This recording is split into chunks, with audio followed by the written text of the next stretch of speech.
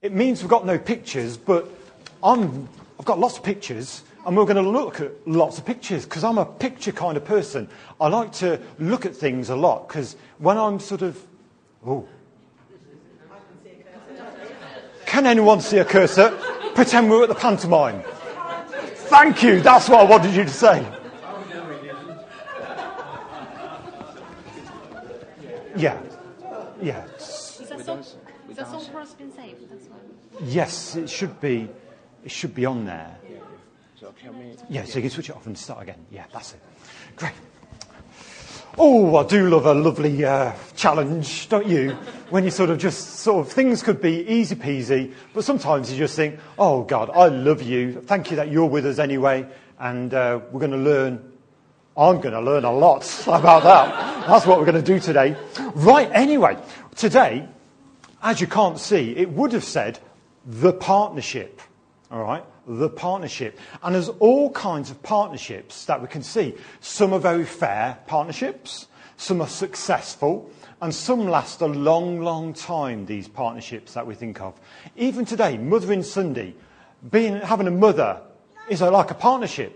Mother and father, mother and children, mother and grandparents, all those sort of things are partnerships.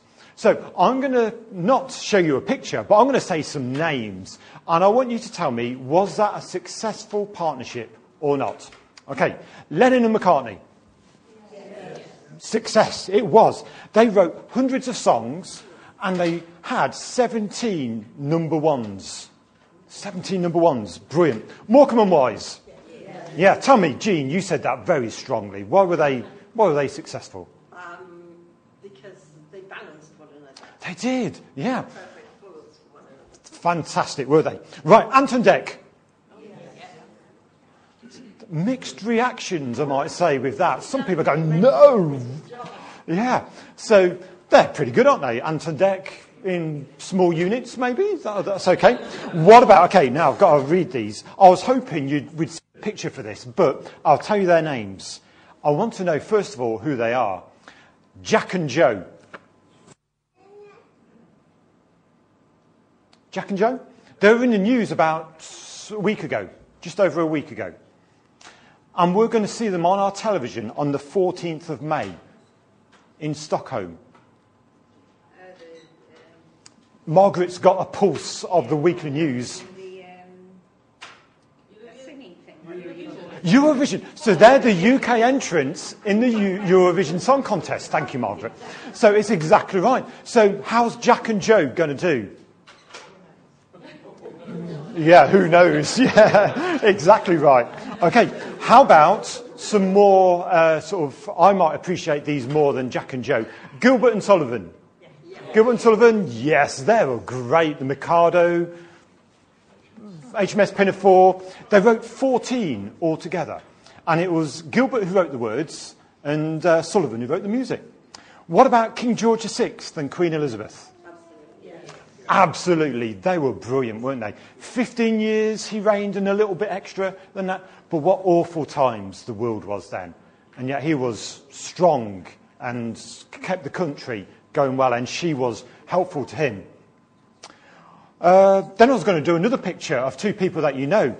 You might see it later. It's all online, so you could have a look there as well. But it was a picture of Paul and Lynn. I've just looked, it's not on. Oh, no, it's not on yet. No, because I was only asked to do this on Friday, so I haven't kind of done it yet. Right, so I was going to say, yeah, Paul and Lynn, how successful are they? They're pretty pucker, aren't they? They're good together. So that's Paul and Lynn. So they're examples of different partnerships that we've got. Now, over the last few weeks, we've been looking at how God is all these different things. And it was going to come on the screen as well.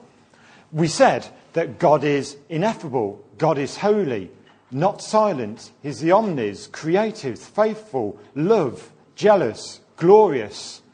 And what we want to do is... It is behind me now. That's brilliant. Now, I wonder... Oh, look. Yeah, let's whiz through this. Thank you. Thank you. Thank you. That's great. So, Lennon McCartney, Morecambe and Wise, Ant and Dec, there they are. Jack and Joe. Take a good look at them. We're probably not going to hear about them after May, are we? But that's them. Brilliant, thank you. Right, Gilbert and Sullivan, King George VI and his Queen, lovely. There they are, look, what a happy couple. Yeah. And that was on the day that Ginny and Han had their blessing at Chilvers Coton. So they don't like having their photo taken, do they usually? So I was sort of the paparazzi, and I was in the graveyard, and I could see Paul's looking over at me thinking, what's John doing? But I was taking a photo of them together, because we don't often have that, and I thought that would be nice.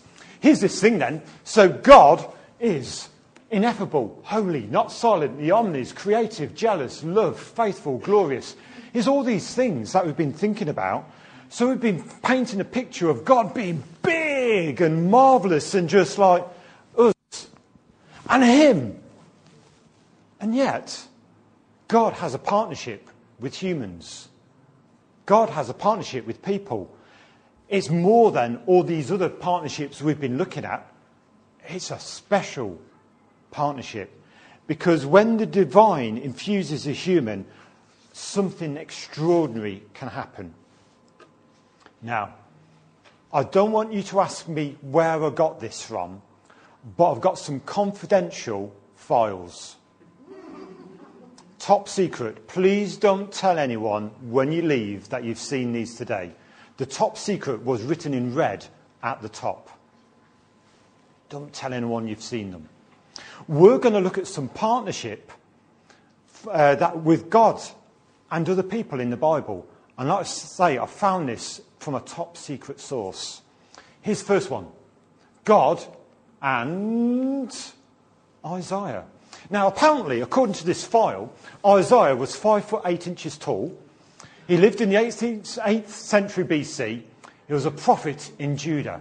And one of the things that we often think about Isaiah, we said it last week, was he said, "Here am I, send me." We had all this big thing where the angels were there and you had a vision of God and all these things were happening and the holy, holy, holy. And he says, "Here am I, send me." And if you look through the book of Isaiah, there's some really beautiful words, prophecies that are just brilliant. That you just think, wow, God told you that? And I look at them a lot, and perhaps you do as well. And you sort of say, wow, Isaiah, him and God were a great partnership. And traditionally, people think he was sawn in two to be killed. And Hebrews 11:37 sort of mentions that, but that's what people think what ended Isaiah's life. How about this one? Jonah. Now, according to this top secret confidential file, I made it up yesterday, he was 5 foot 6 inches tall. And he definitely lived in the 8th century BC. And he was a prophet in Israel and, of course, to Nineveh. Now, what do we think about this? Was Jonah, did he have a good partnership with God? Or was he more... the word I heard? Rocky. Yeah. That's a good word, isn't it? I'll put this. He was more interested in God's mercy for him than for other people. And he thought that God was too kind to the Ninevites and not kind enough to him. So that's probably a problem, isn't it? Because Jonah wanted God's mercy, and he wanted to have God's mercy now, but he didn't want, perhaps, God to speak mercy to people who he thought he didn't like. People that were against him. Okay. King David, he was a man of stature, 6'1" in the top secret and confidential file. He lived about 1000 BC. And as we probably know, he was the second king of Israel after Saul, wasn't he? And as well as being a king, beforehand he was a shepherd and he wrote lots of psalms. Most of us know that David is described as a man after God's own heart. And he really was, so often, wasn't he? But again, if we look at some of his life, we can see and remember the story about Bathsheba and Uriah, 2 Samuel 11 and 2 Samuel 12, where he sort of had sex with Bathsheba, and then there was a child, and then he sort of sent Bathsheba's husband, Uriah, to the front because he wanted to cover it all up, that he hadn't sort of done these things. That was a bad episode in David's life. And yet we still hear that he was a man after God's own heart. If you read Psalm 51, that was, people say it was written by David after his sinning with Bathsheba. Then it's that verse that reminds me, create in me a clean heart, O God. So he might have done bad things, but his heart was, oh dear God, what have I done? And maybe he needed Nathan to poke him in the shoulder and to say, yeah, you've done bad there, King David. But then he was repentant and tried to make amends and tried to get right with God. So, man after God's own heart, but also doing failing things, just like we do as well. I think before the music practice, we said a word, and I can't remember what it was now, to describe ourselves. So we're all sinners. That was what we were sort of getting at. And we all are sinners, aren't we? We might have our good moments where we say, yeah, we're a person after God's own heart. But then sometimes we'll be, oh, that's me on the rocky road again. So let's think about another person. Gideon, 5'2". And he lived around about 1300 to 1100 BC. And you can read his story in Judges 6, 7 and 8. And he was a prophet, a judge in Israel. You might remember when God called him, he was sort of made all these kind of excuses saying, I'm the weakest, I'm the one on the least of my family, and we've got the smallest clan, we're in the smallest tribe. So he made excuses, but he still said, okay, God, after a bit of, I'll put the fleece out and see what happens. But he still went for it. He still did important things for God and for Israel. You might remember about the ephod incident, and that's in those chapters as well, Judges 6, 7 and 8. And that was a stumbling block where he got the earrings of lots of the Israelites and made them into something that people worshipped. That's pretty bad. So Gideon did some good things, but just like all of us, he did some fairly average or rotten things. And it was the Midianites that Gideon was fighting against. Two more people. Zacchaeus. Small sort of bloke, maybe? Don't know. He was definitely the chief tax collector in Jericho. And we read his story in Luke 19. So he climbed, can you remember the tree? There's one in Nuneaton. Sycamore tree. Yeah, he climbed the sycamore tree. Just by rope walk. But but if you remember, Jesus saw him and says, come down here, me old mate, because I want to be with you. I want to see you. I want to have a relationship with you. I want to have a conversation. I want to have a chicken korma with you this afternoon. You know, this is what he was saying. I want to be with you and know you. But that was a problem to lots of the Israelites because he was a chief tax collector. He was working with the Romans. They weren't happy about that. He wasn't like a nice person, they thought, the Israelites. What they wanted was other nice people, like themselves perhaps, but not people that worked with the Romans. But after Jesus spoke to him, he said that he'd give half of his possessions to the poor, and if he'd cheated anyone, he'd pay back 4 times anything that he'd cheated. So Zacchaeus, pretty good chap, wasn't he? He came down from the tree and was made new. Here's another person. I think you know this person. Yeah. I did ask Paul yesterday how tall he was, but he didn't get back to me, obviously, because he's ill and all of that. So I guess, what do you think, 5'9"? Yeah, 5'10". Yeah, roughly like that. Born in 1950, he used to be a policeman, used to work in a bank. He's still working as a church minister, which is brilliant. He seeks God spiritually on our behalf. So we're not going to say how good his partnership with God is, but we can be thankful to God, can't we? That he works and he puts himself out of his comfort zone so often so that we can be blessed and encouraged and fed. So we can be grateful that Paul works for us and loves the Lord for us. So let's just go back. We were thinking about this a few minutes ago. God is big, ineffable, holy, all these big things, all these other words we could use as well. But of course, it's not just the partnerships with the people that we've mentioned that God is interested in. God is interested in this partnership as well. God and me. We've all got a partnership with God. And that's a really good thing, because there's so many good things with this partnership that can happen. I've got a list. Only a partial list. The divine partnership, I called it. It's definitely not an equal partnership, us and God. We're certainly a partnership to work out. We want to know God. We want to follow him. We want to seek him so we can work at this partnership. Ultimately, a long-lasting partnership. So it's not just another 10 years, 5 years, 50 years, 60, 70 years, whenever we're going to die. But it's going to be forever. That we're just going to be worshipping, loving, watching, and sort of being in awe of him because of what he's done for us and because of who he is.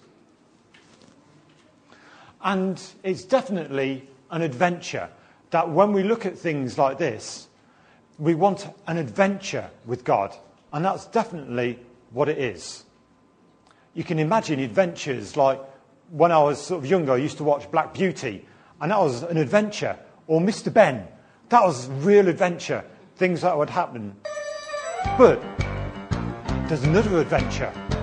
This is the adventure we're on, because this is our mission. We have a mission impossible, we might think, I'll just fade it out slightly. To go and do things that God wants us to do. This is our mission. I've written down a list of scriptures, and this is our partnership. And lots of people think, that's a mission impossible. And when I read some of these out, you're going to be saying, that's a mission impossible. But there's a silver lining at the end. There's something, oh yeah, of course that's what happened. And probably a lot of you know what I'm going to say about it. But let's have a look at some of these scriptures. Luke 9:23. This is from the Message. And this is Jesus speaking. Not just to the disciples, but speaking to us now. Then he told them what they could expect for themselves. Anyone who intends to come with me has to let me lead. You're not in a driver's seat. I am. Don't run from suffering. Embrace it. Follow me and I'll show you how. Self-help is no help at all. Self-sacrifice is the way, my way to finding yourself, your true self.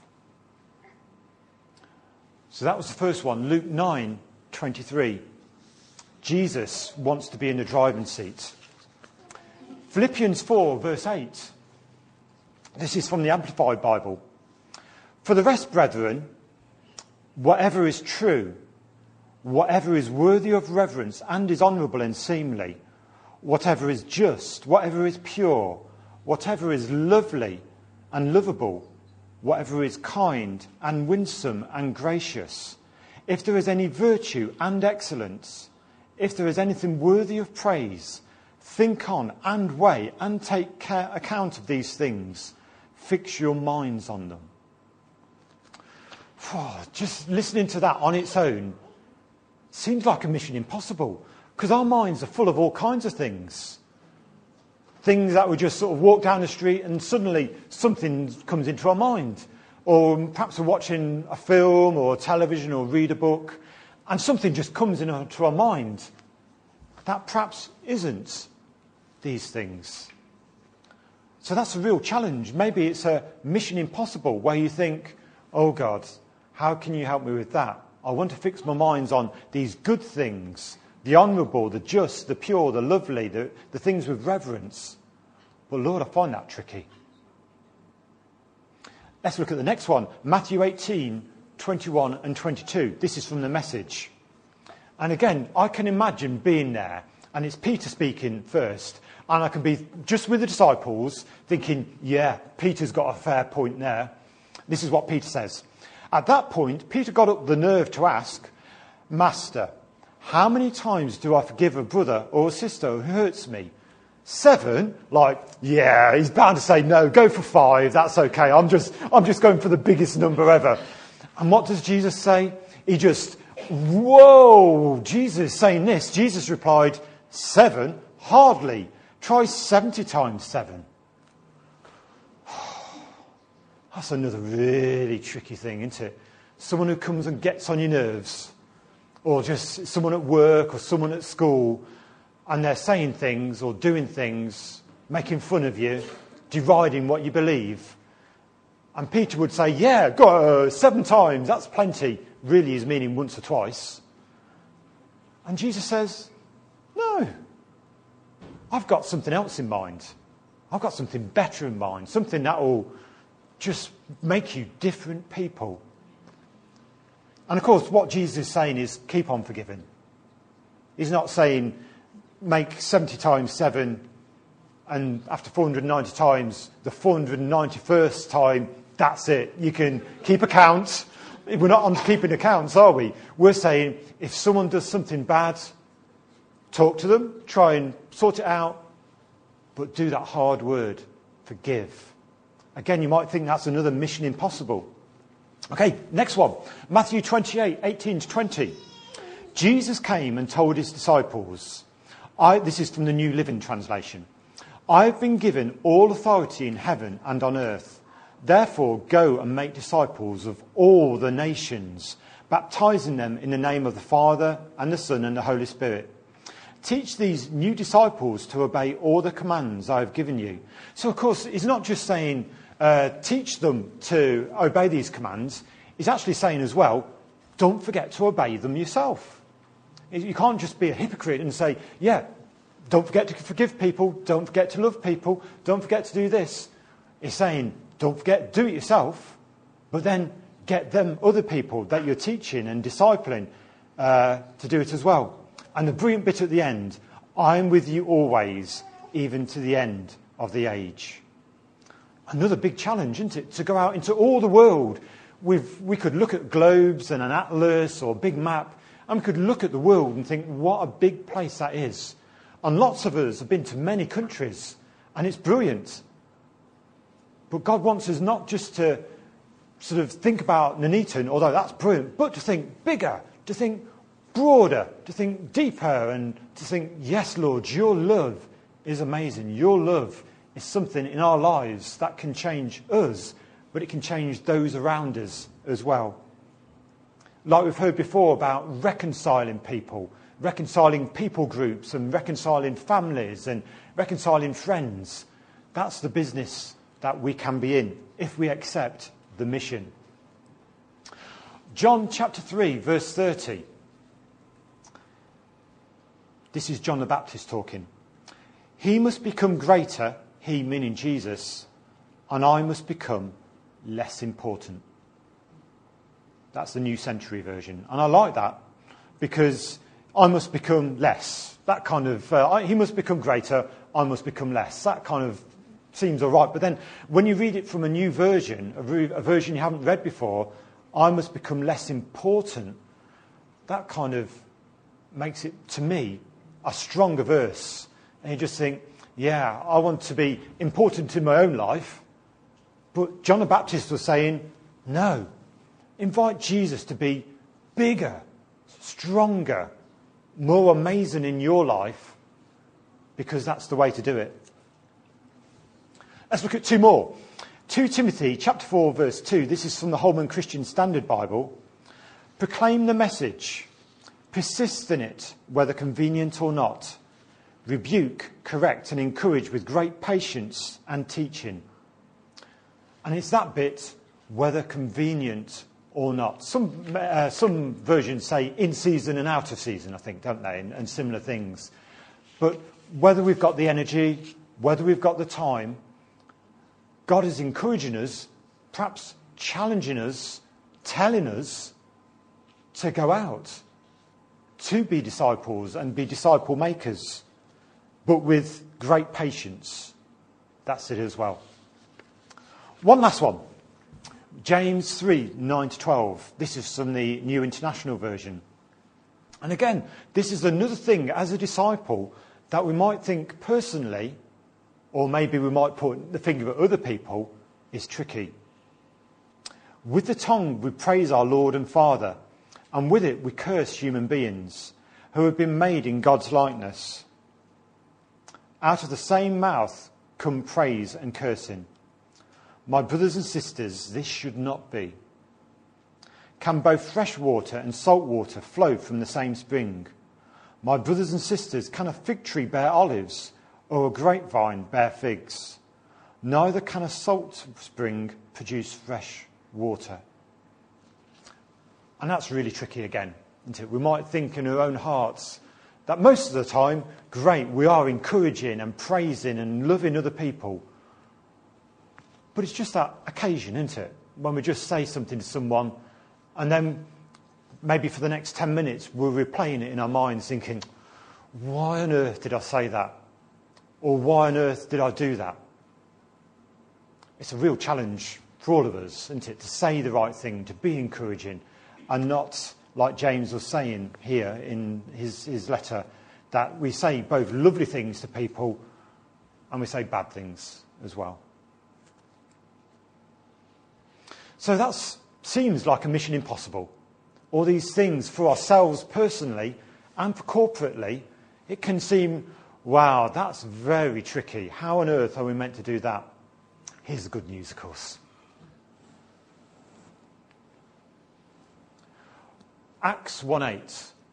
But you will receive power when the Holy Spirit has come on you, and you will be my witnesses in Jerusalem, in all Judea and Samaria, and to the ends of the earth. We're thinking about the partnership again, aren't we? It's not just us trying to do these things in our own strength, because even in here, before we go home, we might fail, mightn't we? We might just, in our head, think about something someone said to us, or it may not be someone here, but someone maybe said something before you came to church, or yesterday, or the day before, or maybe a year ago, and you still remember it. And you just think, oh, Lord, I need your power in my life. So that it's not a mission impossible, but a mission possible. How about the other scripture there? Galatians 5:22-25. Again, it's speaking about the indwelling of the Holy Spirit in us. This is from the New International Version. But the fruit of the Spirit is love, joy, peace, forbearance, kindness, goodness, faithfulness, gentleness, and self-control. Against such things there is no law. Those who belong to Christ Jesus have crucified the flesh with its passions and desires. Since we live by the Spirit, let us keep in step with the Spirit.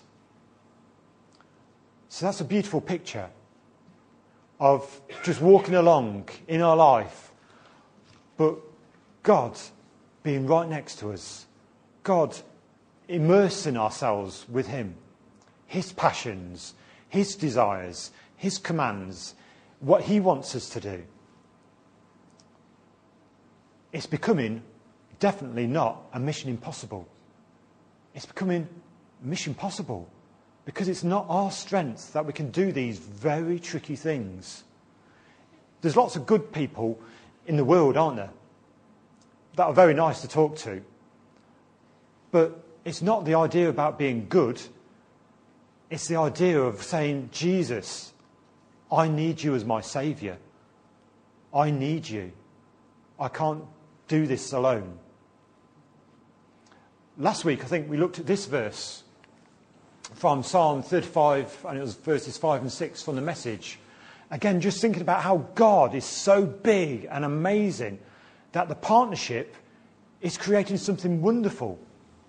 God's love is meteoric, his loyalty astronomic, his purpose titanic, his verdicts oceanic. Yet in his largeness, nothing gets lost. Not a man, not a mouse slips through the cracks. That is so brilliant, isn't it? That we can say, thank you, Lord. This partnership is so one-sided. You're giving everything, so do we, but nothing in comparison to what God gives us and has given us. So we've looked at lots of partnerships, and we've looked at some top secret and confidential files. But how about this? This is the final file. There's you and me. We're in the 20th and now in the 21st centuries. And God calls us to go to the world. Our world may be just 20 miles around where we are. Or it might be thousands of miles we travel to take God's message. Because in the end, we're to be God's voice, his hands and his feet while we're on earth. That's the partnership. That's the mission we're given, to be God's hands and feet. I remember when Jesus was speaking about the parable of the talents in Matthew 25, there were some that did well. And he said to them, "Well done, good and faithful servant." And we can remember in our own lives all the good things that we've done. And maybe we forget a lot, because that's a good thing to do as well, isn't it? To forget all the good things we're doing. But what I want to hear when I go to heaven is for Jesus to say to me, "Well done, good and faithful servant.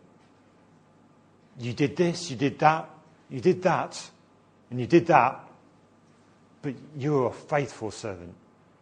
And we want all the same for all of us, don't we? We want, when we go to heaven, for Jesus to say to us, "Oh, you're here. Have a hug. Well done, good and faithful servant." And just for him to say our name and look at us and to say that, that's going to be brilliant. And then what are we going to do to respond? All we'll just be able to do is just kneel down and worship him. We won't be bothered about anything else. Tears and sorrows will fly away. We won't be bothered. We'll be focused on God. We'll be saying, "Oh, hallelujah, holy is the Lamb forever." And we'll just be engrossed just because of what God's done in our lives. So, have we got a mission impossible? Yes. It seems like it. But is God with us? Is there that partnership that God is with us every step that we walk, everywhere we go? God's got his arm around us. God's got his hand in our hand and saying, "I love you. Be challenged by me, but know that I'm with you." Our abilities and our strengths don't really get us very far quite often. But we've got God's strength. We've got him living inside us, changing us, loving us. As we focus on him, so this mission becomes more possible. A difficult mission, but a mission that God wants us to follow and to do. So we're going to pray, and then we're going to worship and say, "Lord, thank you for speaking to us. Thank you for the partnership that you involved us in. Thank you, Lord, that you're with us." So, Lord, yes, thank you for being with us this morning. Thank you that you do want us to do seemingly impossible things. But, Lord, thank you that you're with us and you make the impossible possible, the very difficult more able to be done. So, Lord, we thank you for being with us. Lord, help us to rely on you, to focus on you today and through these coming days. Amen. Switch it off.